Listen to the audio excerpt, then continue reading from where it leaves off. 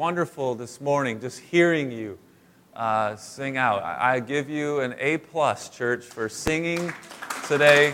I could hear you, and it leads me into my prayer request. My prayer request is, now, this is a serious prayer request, so if you find it in your heart to pray for this and think about acting on it, it would be to sit closer to me. That's my prayer request. 1, 2, 3, I see 4, I see rows where you could be sitting closer. Some of you just love the back. I understand. But I appreciate that. Think about that in your next time you come in on Sunday morning. So we're talking about the Holy Spirit today. Again, the role of the Holy Spirit. We're in Acts chapter 2. And the role of the Holy Spirit in the church is an interesting one, I think. What role the Holy Spirit does the Holy Spirit play in God's church today? I had this thought, like imagine a panel of church leaders from all different Christian churches, like Pentecostal leader, Charismatic, Baptist, Lutheran, Catholic, non-denominational. I mean, just diverse group of leaders. And imagine them just kind of being on this panel, and the question is, what role does the Holy Spirit play in the church today? Wouldn't you love to hear the answer to that question? What role does the Holy Spirit play in the church today?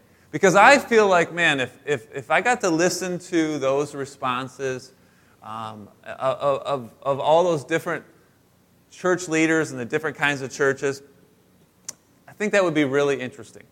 I had this experience happen to me a couple weeks ago. I was in a store that I often go to, and the people at the checkout know me pretty well. They see my face in there weekly. And I was checking out, and the one lady said, "Aren't you a doctor?" And I said, No. I thought you were a chiropractor or something. And I'm like, no, I'm a pastor. And then both of the ladies there behind the counter were like, "You're a pastor?" And they're Christian, so they were like, and then, when you tell someone you're a pastor, okay, now there's like all the questions come, right? And so, what kind of church, are you? And it was interesting that the question that the one lady asked me was, "Is your church Spirit-filled?" If you've ever heard that term before describing a church. And that was the question that she had asked me, is your church Spirit-filled?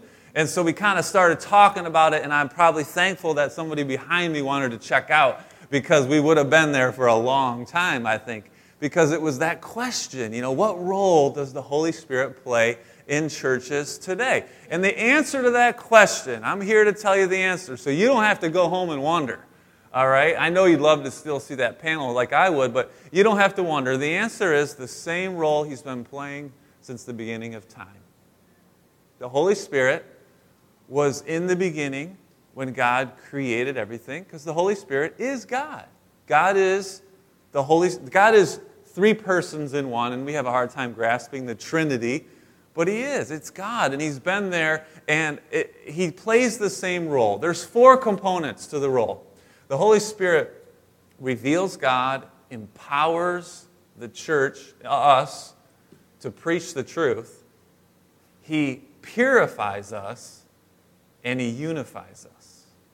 And I'm going to walk us through those 4 areas, that He reveals, He empowers, He purifies, and He unifies. And the cool thing is that it all shows up right in Acts chapter 2. We see all 4 of those components that the Holy Spirit plays right in Acts chapter 2. So you ready to go on this little journey with me this morning? Yeah.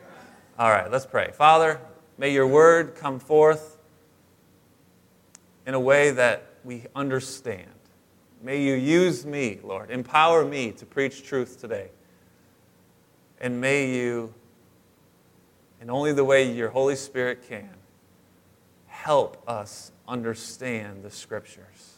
Help us understand your word. I pray this in Jesus' name. Amen.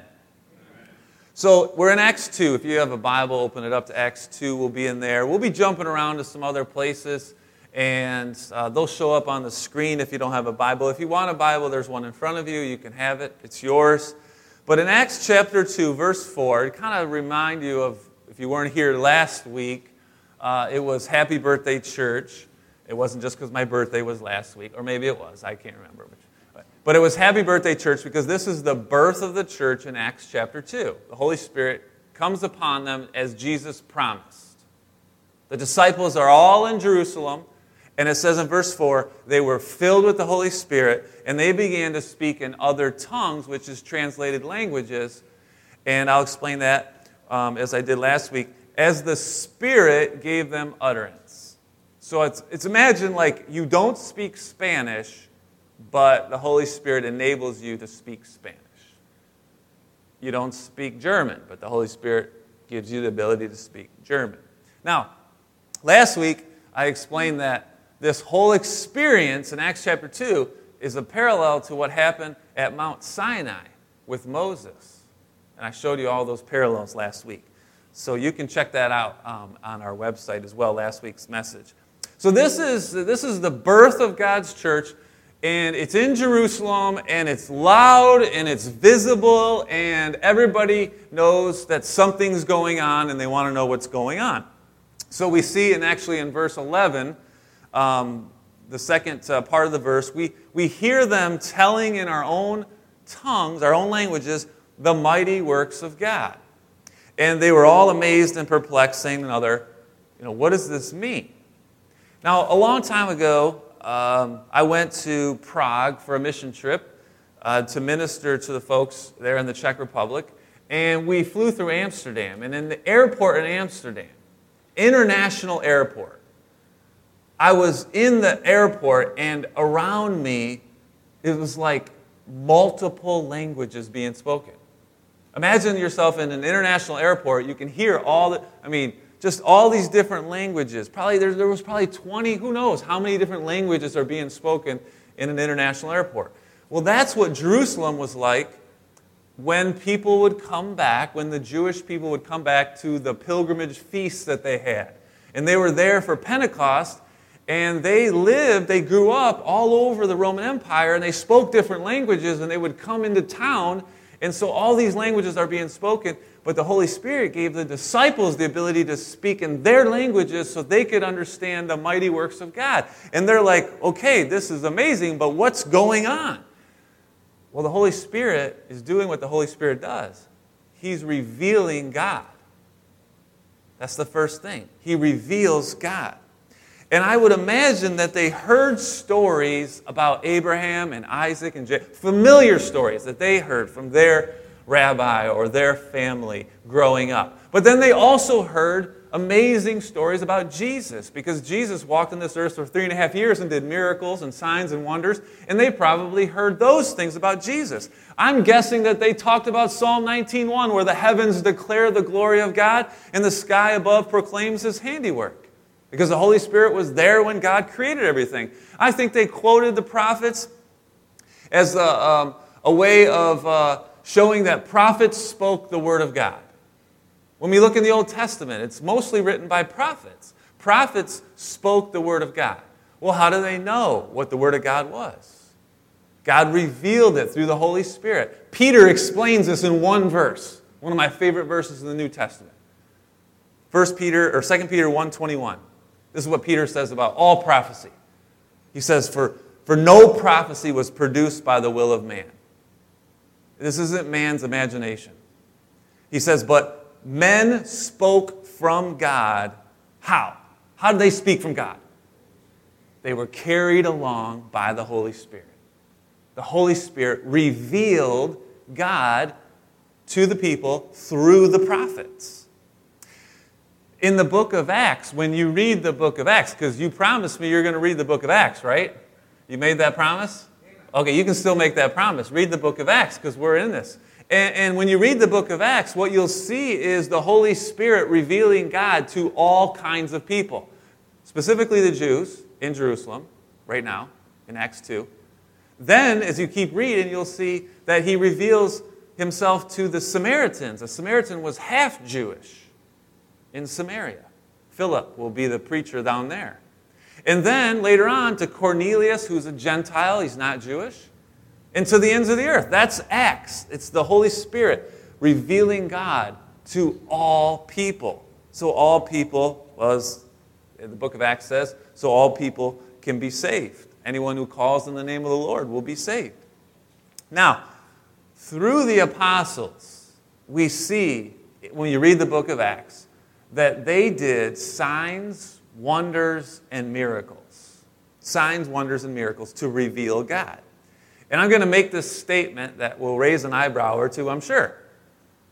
But today, the Holy Spirit doesn't have to do signs, wonders, and miracles to reveal God.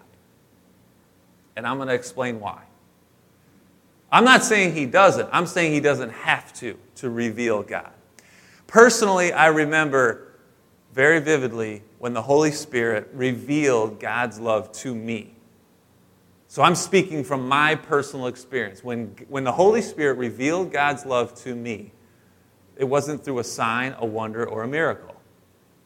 It was me kind of seeking God, and there was another person, a former pastor, who took the time to spend some time with me, and we were on a simple work trip, and he was just praying before we were on our way for the day, and he just prayed the way he normally prays in the morning. I broke. The Holy Spirit opened my eyes, revealed to me God's love for me. There was no sign, there was no wonder, there was no miracle. It was just a simple call from God to serve Him, and that's my experience. But there are Christians today that will insist, and you may know them, you may be one, I don't know. But they insist that there must be a sign, a wonder, a miracle that God does, and then through that, people can see God. But let me take you to this verse from the words of Jesus. So you're not just banking everything on my words. The words of Jesus, John 20:29. Now remember Thomas, we call him Doubting Thomas, because when Jesus rose from the grave, he appeared and Thomas wasn't there, and everybody believed, and Thomas was like, well, I didn't see him, so I don't believe you. You know the type? Yeah. So then Jesus appeared to Thomas, and then he believed. But then Jesus says this, have you believed because you've seen me, Thomas? Blessed are those who have not seen and yet have believed. See, I think based on that statement there, that's why I would say you don't need to see a sign, a wonder, or a miracle to see God. Because of what's already taken place. The signs, the wonders, the miracles have already taken place, and we now have the Word of God. That's what we need. The Word of God opens our eyes. The Word of God opens our eyes to the whole. Look at Romans 10. In Romans 10, Paul explains that. How does someone get saved? The preaching of the Word. How beautiful are those who bring the good news. So by you sharing your faith with other people, that's revealing, Holy Spirit will reveal God, open their eyes to see that. Now if God, okay, let me just say this too, by the way. I know I already said it, but I do believe, I know there are some groups of Christians that believe, and you can look this up for you, they're called cessationists. They believe that the gifts, some of the gifts of the Holy Spirit have stopped, ceased. And then there's some that believe they've been continuing. And I'm a believer, and they've continued because I believe God can do whatever He wants to do at any time. If God wanted to do a miracle right here in St. Clair Shores in front of hundreds of people, and there was a revival that broke out and people were saved, God can do that. He can do a sign, a wonder, a miracle if He wants to do that. But if God wants to reveal Himself one at a time through His Word, through a church that teaches the Word of God, well, He's been doing that here, and He can continue to do that, and I say praise the Lord in both cases. The point is the Holy Spirit reveals God. And I believe that when we preach the Word of God, when we teach the Word of God, He is revealed. Next, the Holy Spirit empowers. Empowers.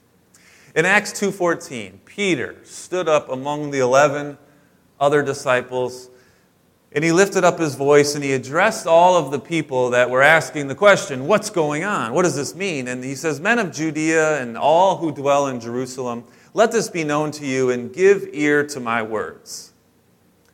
Now, Peter's about to preach a sermon. But you got to know something about Peter. You probably already do. He was just a fisherman. He's a blue-collar guy. He doesn't do much studying. He don't read so good either, probably. He worked hard, he played hard, he loved his family, but he happened to follow Jesus around for 3.5 years, and he paid attention. And Jesus told him on more than one occasion that I'm going to build my church on you as the leader and the rest of the disciples, and be ready. Be ready. And so he was. And so here's his moment that he needs to step up and do what I believe Jesus and the Holy Spirit empowered him to do. Jesus was with him, built him up, and now the Holy Spirit is empowering him to preach the Word of God. In fact, in Matthew 10:20, Jesus said this, it's not you who speak, but the Spirit of your Father speaking through you. Now, don't take that to be some mystical thing that when, say, for example, I open my mouth, the Holy Spirit is going to speak and I don't know what I'm saying. There are some, I don't know that I've met them, but there are some that get up and preach and they don't prepare. Their preparation is the Holy Spirit's going to tell me what to say. That's just stupid, I think. I spend a lot of time studying and preparing, and I'm in the Word so that I can bring forth the truth from the Word. And the Holy Spirit, but He's done things to where I will preach something, and then one of you will say to me afterwards, boy, the Word of God was speaking to me today about what you said and the way you said, and I'm like, well, I didn't think I really said that. But the Holy Spirit said it. And He revealed and He empowers us. And here's Peter. He says, by the way, this is, I think, a really important, powerful point that Jesus made in the end of Luke. Luke points it out. Jesus said to them, these are my words that I spoke to you while I was still with you. Remember when I taught you? And then I've taught you everything that's written in the law of Moses and the prophets and the Psalms. And all of it's going to be fulfilled now. And then this is verse 45. What did Jesus do for the disciples? He opened their minds to understand the Scriptures. That's what the Holy Spirit does for us today. That's why some can be totally skeptical, atheistic, agnostic, whatever, and not believe. And then, just like that, like a flip of a switch, they believe, they can understand. Because the Holy Spirit opens their minds to understand. Now, Peter teaches like no rabbi ever taught here. He shares a prophecy of Joel. He explains what's this Holy Spirit about, and did any prophet ever talk about it? Yes, Acts 2:17. In the last days it shall be, God declares, that I will pour out my Spirit on all the flesh. That's Joel prophesying. You can read in the Old Testament, you'll see Joel. He predicted through God that the Holy Spirit would come and be poured out on all God's people. And then Peter mentions Psalm 16, which is Acts 2:27. This is David's psalm. David wrote this. David mentions that you will not abandon my soul to Hades or let your Holy One see corruption. He's explaining to everyone that Jesus didn't stay in the grave in decay. He's not in the tomb anymore. He was resurrected, and that was supposed to happen. And then he finishes his sermon with this statement. He says, let all the house of Israel therefore know for certain that God has made Jesus both Lord and Christ, this one whom you've crucified. In other words, he's saying to them, I've connected the dots for you. I put it all together for you. I'm explaining everything that's going on here. Jesus is the Messiah. You've been waiting for him. He's the Son of God. And could Peter do that on his own? He could not. The Holy Spirit empowered him to preach the truth. And that's what the Holy Spirit does. And that's what he's always done. Let me take you to Samson in the Old Testament. Don't you love the story of Samson? If you've never read it before, that's your homework. You got to read in Judges the life and the story of Samson. One of my favorite examples. Samson had incredible strength and apparently incredible hair. Judges 15, verse 14. One of the cases in which Samson used his strength, and I'm going to show you how he gets his strength. He came to Lehi, and the Philistines were the enemy, and they were shouting to meet Samson. They knew about Samson. He was the judge. He was the protector, if you will, of Israel. And so the Spirit of the Lord rushed upon him. That's really important. The Spirit of the Lord rushed upon him, and the ropes that were on his arms became like flax that caught fire. And his bonds melted off him. So they had tied him up, and they thought they had him, but he just broke free. Like he had superhuman strength. And he found the fresh jawbone of a donkey, and he put out his hand, took it, and with it, he struck 1,000 men. One guy took down 1,000 men. With the jawbone of an ass, he kicked some butt. No chains could bind him. No men could stop him. Why? Because the Spirit of the Lord was upon him. When you read in Judges, if you read those verses, those chapters, you'll see that it was always the Spirit of the Lord would rush upon him. But Samson had a kryptonite. If we compare him to Superman, he had a weakness. What was Samson's weakness? Did anybody say Delilah? Men, it's always the women, right, that are our weakness. Yeah, she got him to admit what his strength was and why he was so strong. Just kidding, ladies. You're not the kryptonite. But it was dependent on his obedience. See, Samson from birth had to obey the Nazirite vow to not drink alcohol and not eat any unclean food and not cut his hair. And I think teenage boys today are just they just want to look like Samson. Remember when guys used to cut their hair short? Now they're growing it out. So Samson, here's the key. He obeyed, the Holy Spirit empowered him, would rush upon him. But he disobeyed, and the Holy Spirit left him. It did not empower him. So think about that. Think about that. Judges 13, chapters 13 through 16, that's your homework when you read it. But it's a reminder for us all. If we obey, the Holy Spirit empowers us. If we disobey, we're powerless. We're powerless. And then we move to the New Testament and we see a man named Stephen. And it doesn't say that Stephen was married, but if he was, his wife would be Brooke. Right, Stephen? But Stephen was one of the 7 deacons, and he had he was filled with grace and power, Luke writes. In Acts 6:10, it says that when he spoke, and then the people tried to basically argue against what he said, it says they could not withstand the wisdom and the spirit with which he was speaking. If you read Acts 6 and 7, you'll see his long example of Moses and how it leads up to the fact that they were rejecting Jesus. And as a result, Stephen became the first martyr.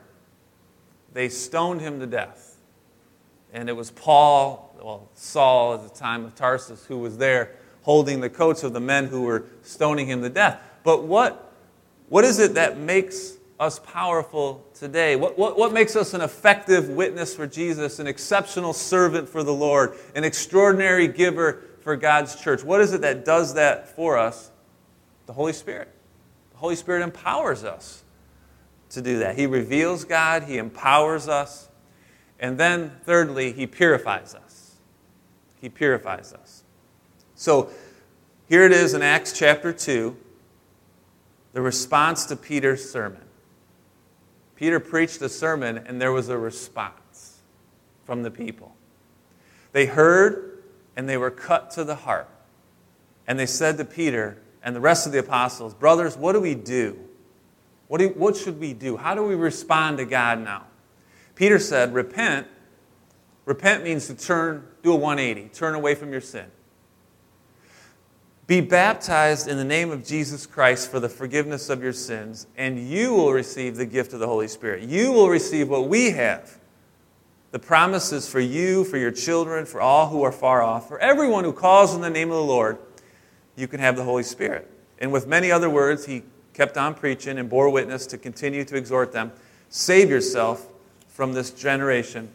And this is the exciting part.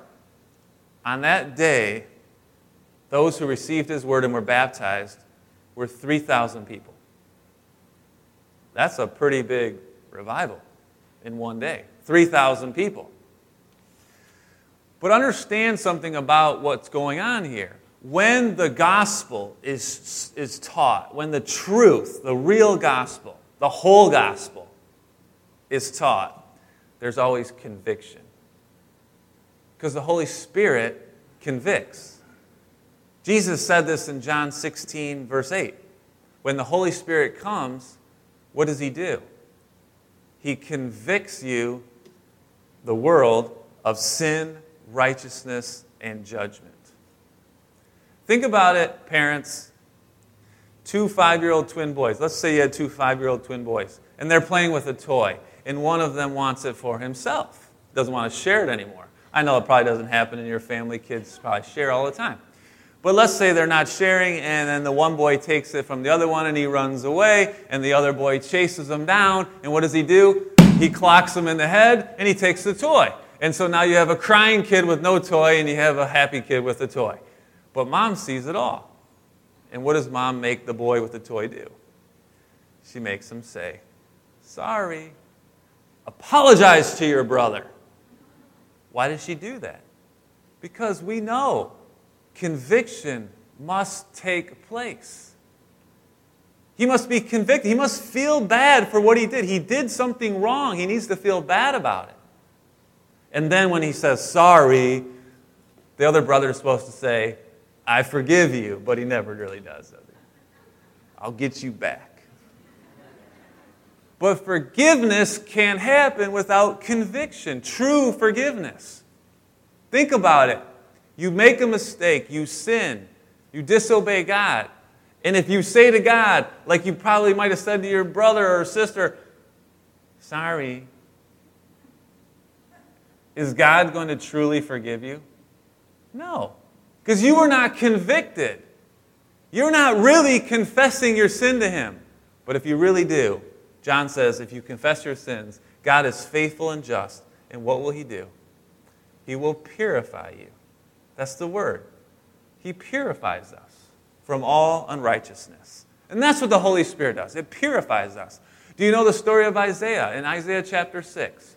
In Isaiah 6, Isaiah the prophet got a glimpse of the Holy of Holies, that inner part of the temple where the high priest was only allowed to go because that's where, once a year, because that's where God dwelled. And he went into the Holy of Holies, and it says in verse 5, what an awesome sight it was, and Isaiah was very uncomfortable because it says, his first words were, "Woe is me." Think about it. If you're in the presence of God, and God is perfectly holy, and you know what you are, you're going to say what Isaiah said. "Woe is me. I am lost. I'm a man of unclean lips. I dwell in the midst of people of unclean lips. My eyes have now seen the King, the Lord of hosts." I'm ruined. That's what he's saying. I'm done for. But then, one of the seraphim, one of the creatures of God, flew to him, having in his hand a burning coal. And he took it with tongs from the altar, and he touched my mouth, and he said, "Behold, this has touched your lips. Your guilt is taken away, and your sin has atoned for." The fire was necessary to purify him. What did John the Baptizer say when he baptized people. I baptize you with water, but the one will come who will baptize you with the Holy Spirit and fire. Because fire cleanses, it purifies. And when you're purified, you're sanctified. We're told to be holy as God is holy. Now, how do you know if you're being purified? How do you know if the Holy Spirit is doing a work in you to where you are sinning less, not losing that battle, crucifying the sinful nature? How do you know? The Holy Spirit gives you fruit. What are the fruits of the Holy Spirit? Galatians 5. Fruits of the Spirit are love, joy, peace, patience, kindness, goodness, gentleness, faithfulness. There's no law against those things. Those are the things that come out of a person when they are being purified, being sanctified by God, being made holy as God is holy. So you look at your life. Do you have those things? Do you have those fruits of the Spirit coming in your life? You're being sanctified. If you're being sanctified, those things are coming out. I will say this because I think you've probably heard about it and you've certainly seen it and it's televised and so on and so forth, but there's a term that I've heard before, and the term is being slain in the Spirit. Have you heard this term before, being slain in the Spirit? So a person says they're slain in the Spirit, and it's usually someone putting their hand on them and pushing them, and then they fall back, and someone catches them, and they're in this trance, and sometimes no one has to touch them. They say they're slain in the Spirit, and what they're saying is they're being purified and healed. But let me tell you that practice is not found in the Bible. That term is not found in the Bible. But some people sure love sensationalism. If it's sensational, they want to be a part of it. And if someone has a fall-to-the-ground kind of experience, honestly, the only way we can tell is if they were truly impacted by the Holy Spirit is to look at their fruit. What happens? Does it last? Does it really last? Are they more joyful now? More peaceful, more patient, more kind? Are they growing in their holiness? I've been to lots of events and retreats over the 20-plus years I've been a Christian, and I've seen emotional, sensational experiences that people say they have, but then weeks later, they're still the same person. There's no fruit in their life. There's no fruit of the Holy Spirit. They haven't changed. But then I've seen people come to church regularly, attend a Bible study consistently, get into the Word of God, and I've seen that change their life, transform them, and I've seen fruit come out of that. He reveals God, He empowers God, He purifies. He empowers us, he purifies us, and then finally the Holy Spirit unifies the church. There was about 120 disciples in the upper room before the Holy Spirit came at Pentecost. And then there's 3,000 more. Some stayed, some went back to their hometowns. But now the church is big in Jerusalem. So it was, like our size, and then it just went mega size, like quickly, overnight. And you want to know, what did this church look like? What were some marks of this church? What were the marks of this church? What did they do? How was daily life? Well, we were told in Acts 2. We're told how the Holy Spirit unified the church. I'm going to read it to you in verse 42. It says, they devoted themselves to 4 major things: the apostles' teaching, the fellowship, breaking of bread, and prayers. And awe came upon every soul. Many wonders and signs were being done through the apostles. All who believed were together and had all things in common. They were selling their possessions and belongings and distributing the proceeds to all as any had need. So understand that there were people that were giving cheerfully to provide. Someone was in need, they provided. Praising God, having favor with all the people, and the Lord would add to their number day by day those who were being saved. So it didn't stop at 3,000. It kept growing and growing and growing. And there's 5 things that you have to see here, 5 important marks of the church that we see are happening in this first church. It's something that I always come back to when I evaluate our church. When I look at Life of Purpose, I say, how's Life of Purpose doing? Well, are we preaching the Word of God? Are you guys hungry for the Word of God? Because if you start to come to me and say, we just like you to be a little more animated, we like you to be a little more, I understand I'm not a real emotional, passionate kind of guy. I mean, this is as passionate as I get right here, okay? I understand that. But if you came to me and said, well, man, we'd really like, if you could just do some others, could we have some smoke coming up or something like that? I don't know. Better light show or something like that? I'm going to tell you, you're in the wrong church. Because it says right here that the Word of God is the first priority. We're teaching the Word of God and teaching how to apply it. Then there's the relationships, which you guys are awesome at. You excel at it. The koinonia is the Greek word. The fellowship of the church. You're awesome. I don't have to even... that part is the best here at Life of Purpose. And then there's communion and agape feasts as we celebrate. But we take communion here and we remember and keep our focus on Jesus. And then there's prayer. We're a praying church. That's a mark of a healthy church. And then there's extraordinary giving. Giving is really important because the church functions on that. And that we all give, first and foremost, to the work of God. So the Holy Spirit unifies the church by making sure that those marks are in every healthy church. That's what's important. If you're missing one of those, you're missing out. And the Holy Spirit will let you know. In fact, you don't have to read too far in the book of Acts, and you find out that the Holy Spirit reveals something that was going on, and He makes a big deal about it. Real quickly, as I finish up here, Acts 5, there's a couple named Ananias and Sapphira.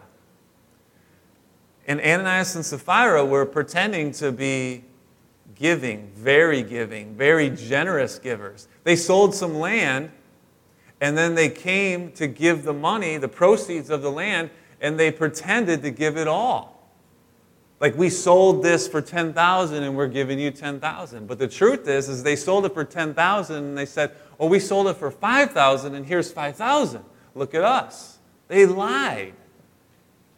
And so the result is they died on the spot. And you might think, geez, God, that's a little harsh, man. They just lied about how much they gave. People have done much worse and you've forgiven them.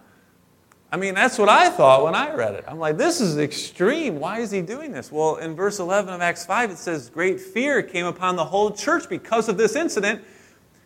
They heard about this, and everybody was afraid. In other words, God was establishing the importance of a healthy church, a church where we don't lie to the Holy Spirit, because the Holy Spirit is what keeps us together.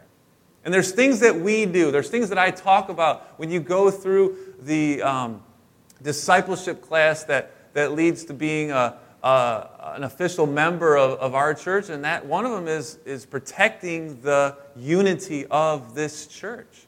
We all have to do it. But the leaders have to do it first and foremost. Our elders have to make sure that we are taking care and protecting this church. And one thing that churches aren't very good at usually is discipline, church discipline, and how we handle people who are habitually living in sin and not repenting of their sin. In fact, I think it's kind of sad today that churches are opening their doors to what I would call cultural unity or worldly unity. And honestly, I think all that does is invite division. They think if we just accept everyone, then we'll all get along. And you don't have to be smarter than a fifth grader to know that that doesn't work. Am I right? That doesn't work. Because the heart wants what the heart wants. And Jeremiah said the heart is deceitful above all things. So we need the Word of God, we need the Holy Spirit to keep us on track, to keep us unified. The Word of God has to be our guide.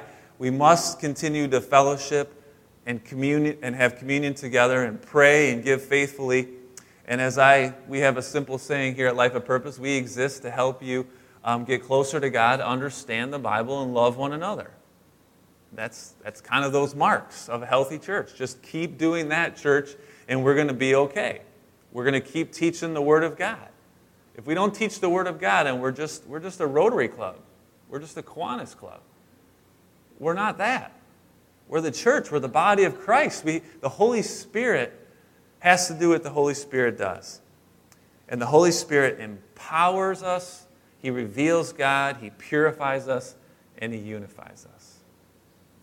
So as you pray, as I invite Dylan and AJ to come up and sing our final song, as you pray just for a moment on your own, just pray for this church, first and foremost. Pray that we see the work of the Holy Spirit.